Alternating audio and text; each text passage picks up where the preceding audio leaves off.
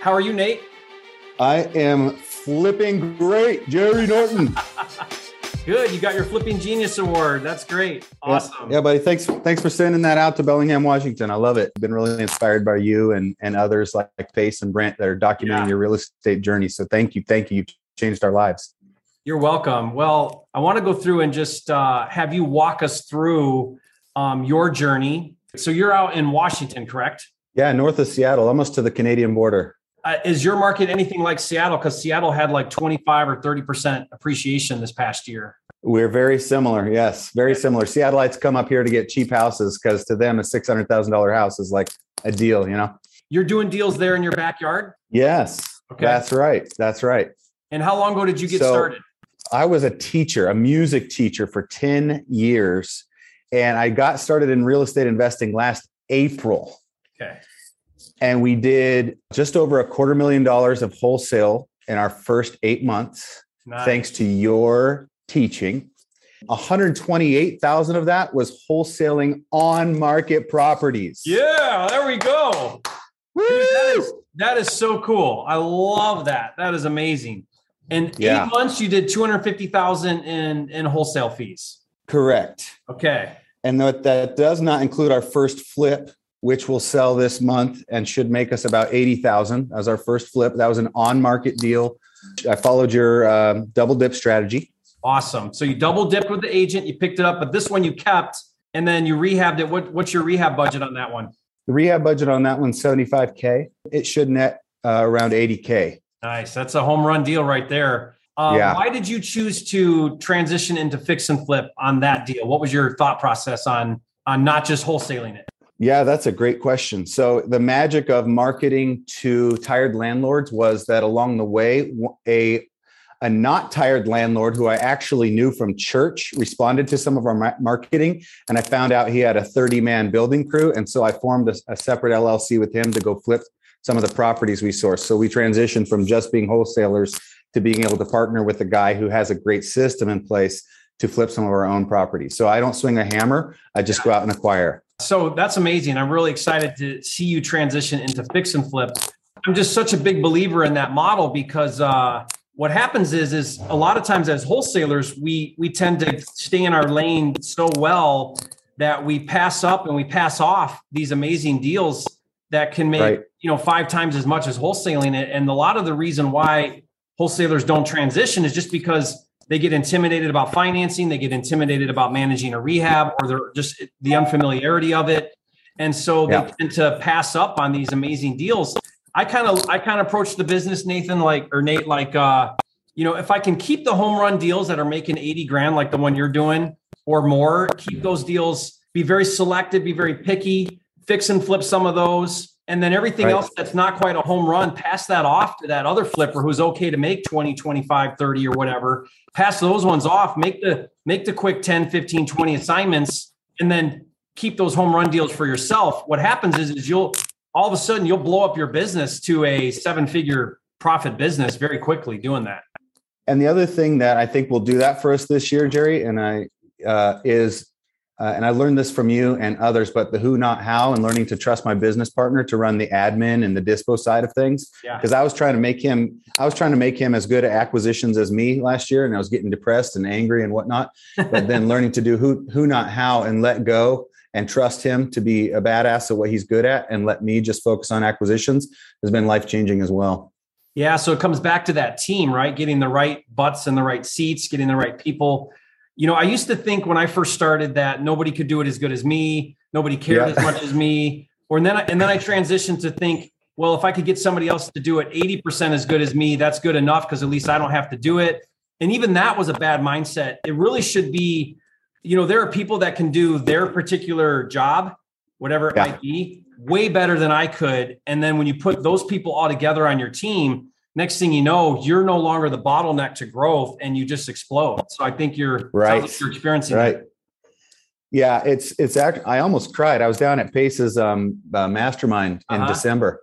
Thank you so much for all your collaboration with those guys. It's actually life transforming, not just what you guys say, but to see how you guys work together. Yeah. has changed how I do business up here in the Pacific Northwest. So thank you for that too. You're welcome. But I teared up at that event when I realized the freedom of learning to trust my partner in that new capacity. It was pretty amazing. Let's do a quick breakdown on maybe one of your on market and then maybe one of your off market. A favorite on market right now is actually a deal. Sure. It is our second flip, and it was on market with an agent who we lost out. He went with two other offers before he came back to ours.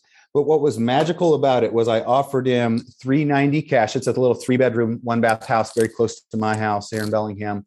Offered him $390 cash or $425 if he would carry the mortgage for 7 months while we rehabbed it. And so he took $425. We'll put $65 in, and we'll probably resell it for $615 for right around $85K on that one as well. But I put $3,000 of my own money into that deal because we brought in another investor for the down payment. Okay, so you brought in an investor for the down, and then did you borrow funds for the rehab? On the rehab, my partner who has the building crew, he's actually going to float those funds since it's such a short turnaround. So his part of the partnership is he's probably going to keep his costs low with his guys, yep. and he's going to fund that cost of the rehab. That's right. That's right. So think about this, guys. Nate's doing these strategic alliances, which is allowing him to now do deals with no money. Do bigger deals with no money, do more deals with no money. Oftentimes we let money slow us down in this business when really you don't need to have all this money. You don't even need to borrow all this money. Sometimes those partnerships can solve that. And not only are you now growing your team, growing your business, you're also bringing in strategic partners that can not just bring a skill set, but also bring funding to the deal. And so that's really exciting to kind of open up that world and be able to do so much more and so much bigger. Very cool. Absolutely. Absolutely. So that was an on market. You asked for an off market. When we first got started, I was doing some mailers. I think I was using Deal Machine or something like that, looking for retired landlords. And was able to buy, was manifesting that I would get my first rental property last year by December, and was able to buy my first duplex on seller terms with a tired landlord. It's about a $500,000 property. So we put 10% down, and then we were able to negotiate to get the payment to be about half the cost of the rents. So it cash flows in an appreciating market, which feels like a unicorn to me up here in the Pacific Northwest. So was that one a seller finance, not a sub two, right?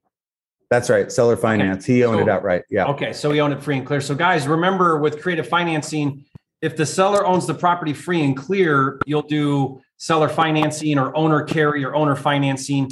What that means is since there's no underlying loan, the seller will actually be the lender and finance that project or that property.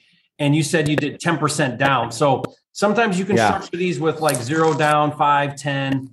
I find that if you can get anywhere 10% or lower or less, super home run, because a bank on an investment property is going to want 20, 25, 30% down, right? So, and you're going to have to go through all of the brain damage of trying to get qualified. Whereas the seller just do it with a straight 10. Do you remember your interest rate with the seller? Must have been pretty good. I think it's 4%. Yeah. So at a 10% down, which isn't very much, then a 4% loan with that seller. Exactly. $1,620 a month mortgage, and then $3,300 a month in rents.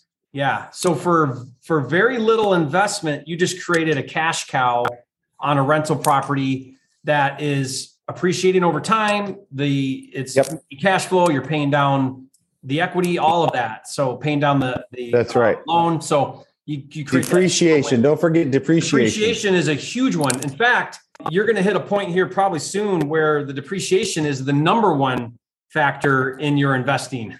As a flipper, you're making ordinary income, so you're at the highest tax bracket, which is great. Right. I'd rather make money and pay taxes than not make money and not pay taxes. But creating any kind of write-off is a big deal. So that's awesome. Well, and there's one more thing worth sharing. Remember, guys, I was a teacher for 10 years, so it's not like I had a giant W-2 and a big bank account to buy these things. So we taught one of our neighbors that he could use he could take his IRA and turn it into a self-directed IRA. Yeah. And so he did the majority of the down payment on that duplex. So he gets a little piece of it when we sell. So he gets an interest rate and then a little piece of it when we sell. And so I literally had $10,000 into that deal to buy a $500,000 duplex that cash flows. Yeah, so that's a great strategy. In fact, most of my private investors that fund my deals are IRA people with 25, 50, 75, 100,000 in an IRA. I show them how to self-direct it, and now they can lend it to me on deals. And if you think about it, anybody who's worked in corporate America for 10 years or longer probably has money in an IRA that's not really earning them much. And you can show them how to self-direct it, lend it on your deals, and now start paying them, 8% or 10% or whatever. In your case, you also gave them a piece of equity on the back end. So now you've sweetened the pot even more for that person. So again, you're just using a lot of creative strategies here to raise money to do these deals. Super exciting. That's right. And the analogy for me, for anybody who hasn't bought their first rental property, I don't know if you've ever read that book. It's called The Call of the Wild by Jack London, but there's a scene where the sled dog has to get the sled that's frozen in the ice in the Alaska Iditarod broken out and moving forward. And his first job is just to break the metal sled out of the ice so he can get moving. That's what I felt like the first duplex was like, I just got to freaking get moving, even if this isn't the perfect purchase, and get something bought so we can get some momentum going. Yeah, but you put together a winner, because if you're creating around what, 1,600 in positive cash flow on that deal? Probably closer to 9 after CapEx and all the other. Yeah. But I mean, well, it is a duplex, so that's great. But typically, we have a threshold where if we can create anywhere around 400 positive cash flow, who cares what the payment is? Who cares what the purchase price is? Who cares about any of that? It's the cash flow that makes it a deal.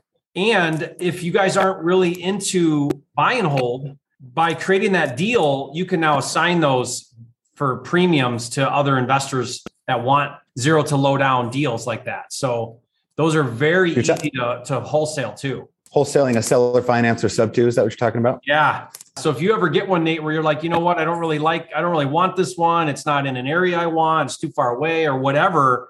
You can then create a really nice wholesale out of that contract, that creative financing contract. A strategy that Cody Sperber taught me that I love is what he'll do is he'll do the acquisition on creative. So he'll get the deal on creative. And then what he'll do is he'll take it a step further and he'll put a lease option buyer in, and he'll get that lease option buyer to put 10 or 15,000 down. Then he'll keep the option fee, and then he'll go to the cash buyer he wholesales it to and says, hey, you don't even have to pay me. I've already been paid. Take this deal and now it's yours. And then he's out of the deal, doesn't have to deal with tenants and any of that, because he doesn't want that, because he created his own assignment fee basically out of the option down payment fee. So here's how it would work. Let's use some numbers. So you get a great deal for 100,000. And let's just say, to keep it simple, let's say it's a zero down. Let's even call it a sub 2. So you got a zero down sub 2 for 100,000. Yeah. You then, before you assign it to anybody, you then put in a lease option tenant. So that tenant's going to now start paying, let's say $1,500 a month. Yeah. They're going to give you a 10,000 down option fee. And they're going to have a 2-year option for, let's say, 140,000. And you take that 10,000 or 15,000 option fee and keep it. But now you don't want the deal because you don't want to deal with a tenant. You then go to buy and hold investor over here and you say, hey, I got this great deal. It's a zero down deal. You can have it. You don't have to pay me for it. I've already been paid. Here it is. And they'll take that deal and run with it, and you're out. Amazing. Because you kept the option. Isn't that cool? Yeah, it is. So you can do some really fun stuff like that. It's basically whatever you can think of creatively, and you can put it down in writing, you can do it. So Nate, really exciting. What's next for you? What are your goals this year, 2022? What are you hoping to accomplish? Well, in our flipping business, our goal is 30 flips this year, which feels like a lot. And it's a good stretch goal, but I think we're going to hit it. We're on target right now to hit it. And then like 80 grand a month in wholesale fees. Okay. I also found a partner who's going to start paying the ad spend so that we can get our PPC cranked back up again. Yeah. So again, you can do creative partnerships that way too, right? It doesn't even have to be all your own money on that. So he's going to get, in exchange for his $6 grand a month in PPC, he's going to get first shot at those PPC deals. As a buyer. Yep. And then if he doesn't want them, we'll go wholesale them or buy them ourselves. So I'm excited to get that cranked up, and then to start in Northern Idaho as well. So this is a new market for us where my partner moved to. And I want to try and figure out the short-term rental game and see if we can do something profitable with that in North Idaho. Okay. So you got some big goals this year and you're running with it. So you got some goals to do some fix and flips. You want to keep doing the assignments. What I love about that strategy, Nate, is if you follow kind of my technique, which it sounds like you are, then you get choosy. You pick the home runs for the fix and flips. You wholesale out everything else. Reason why that's such a winning strategy is because when you do marketing, you get everything that comes in. And sometimes those deals are marginal that aren't worth taking on, right? You want to be very selective because fix and flip takes up bandwidth. It takes up capital, it takes up some time, even with partners. It's still, you're owning property, right? And you're carrying property. You don't want to be taking on any deal. You want to be very picky about those deals being really home run deals and then wholesale out all the others. So I think that strategy of a combo is very powerful because you're going to really maximize your lead gen. And then it sounds like you're going to throw in a third one, which might be, hey, let's keep some of these for some buy and holds. Maybe those are your creative ones that make sense and you got good spreads. You keep those ones for your buy and hold portfolio. Yeah. Do you do anything with short-term rentals, Airbnb, anything like that? Yeah. So in the rental space, I'm not a super big fan of long-term rental. I've got some. It's just not my thing. I don't get too excited about it. The problem I have is I know how to flip on such a high level. You know, a $200 or $300 or $400 a month cash flow just doesn't excite me. I know there's all the other benefits, but the negative side of rental property ownership doesn't outweigh the couple $100 a month in cash flow. I can just go flip a house and make 50 grand and it'll blow away, 10 rentals. Well, you Costa Rica, your tax liability. So yeah, Puerto Rico. That's the other thing. if you're not doing Puerto Rico and you start making good money, you have to, there's no way around it. You have to create depreciating assets because otherwise you're going to end up in the 50% tax bracket and you don't want to work for the government 6 months of the year. It's just not worth it. No. I wanted to share one last thing, Jerry. Watching what you've done with the on-market stuff, whether you're flipping it or wholesaling it, was really inspiring. And so basically, I just came up with a system internally for ourselves so that my VA basically schedules those appointments for me. So she goes and finds the flippable properties, schedules with the agent, gets their phone number, researches the agent's phone number. I used to have her pull comps. I don't anymore because she wasn't doing a very good job of it. Yeah. But that way I just wake up each morning and I've got 3 or 4 appointments with agents with rough properties. And it's awesome. Yeah. You know, what's great about that is that part of it can very easily be systematized with a VA because you can set up these automated searches. It's going to pull up those distressed listings. A lot of times that agent information is not readily available. So you got to go Google and find them. So that's something the VA can do. I struggle too with the VA being able to comp properties, but what I will have them do is load it into my deal analyzer and get all the information ready. And then I just come in, pull it up. It's there. Do a quick comp myself, and I got the number, and I'm ready to call, or my acquisitions is ready to call. So that removes a lot of time-consuming steps, and then it does. And I have one on the phones doing the high level. Exactly. And one quick question: is there anything you hold back from us in those YouTube videos in terms of how you incentivize your listing agents? I know the double dip strategy, which is beautiful, and some agents don't want to go for that, or they'll say pass you off on their partner or whatnot. But is there anything else you do, like, hey, if I flip this, I'll relist it with you? Or what are the ethical and good ways that you've done to really build long-term relationships with agents that actually keep bringing you back stuff? Because I hear you talk about that, but maybe I just haven't seen the video where you've shown a deal where agents are bringing that back. You've been doing it a lot of years. I think that'll happen for me. I just haven't hit that stride yet. It sounds very appealing to offer that listing agent, in addition to double dipping, where they're getting now double commission on the buy, to also let them represent on the resale. That would be a very huge incentive. That would probably win over some friends. But the problem is not all distressed listing agents make good retail listing agents. And so I've run into some problems with that where it really works to get the deal, but then I regret doing that because they're not a good listing agent for retail. And I don't typically like to pay 3% on my list. What I do is I try to build a solid agent relationship in that market. And then I bring them volume, which is you have a goal of 30 flips. I want that same listing agent on all 30 flips in that market.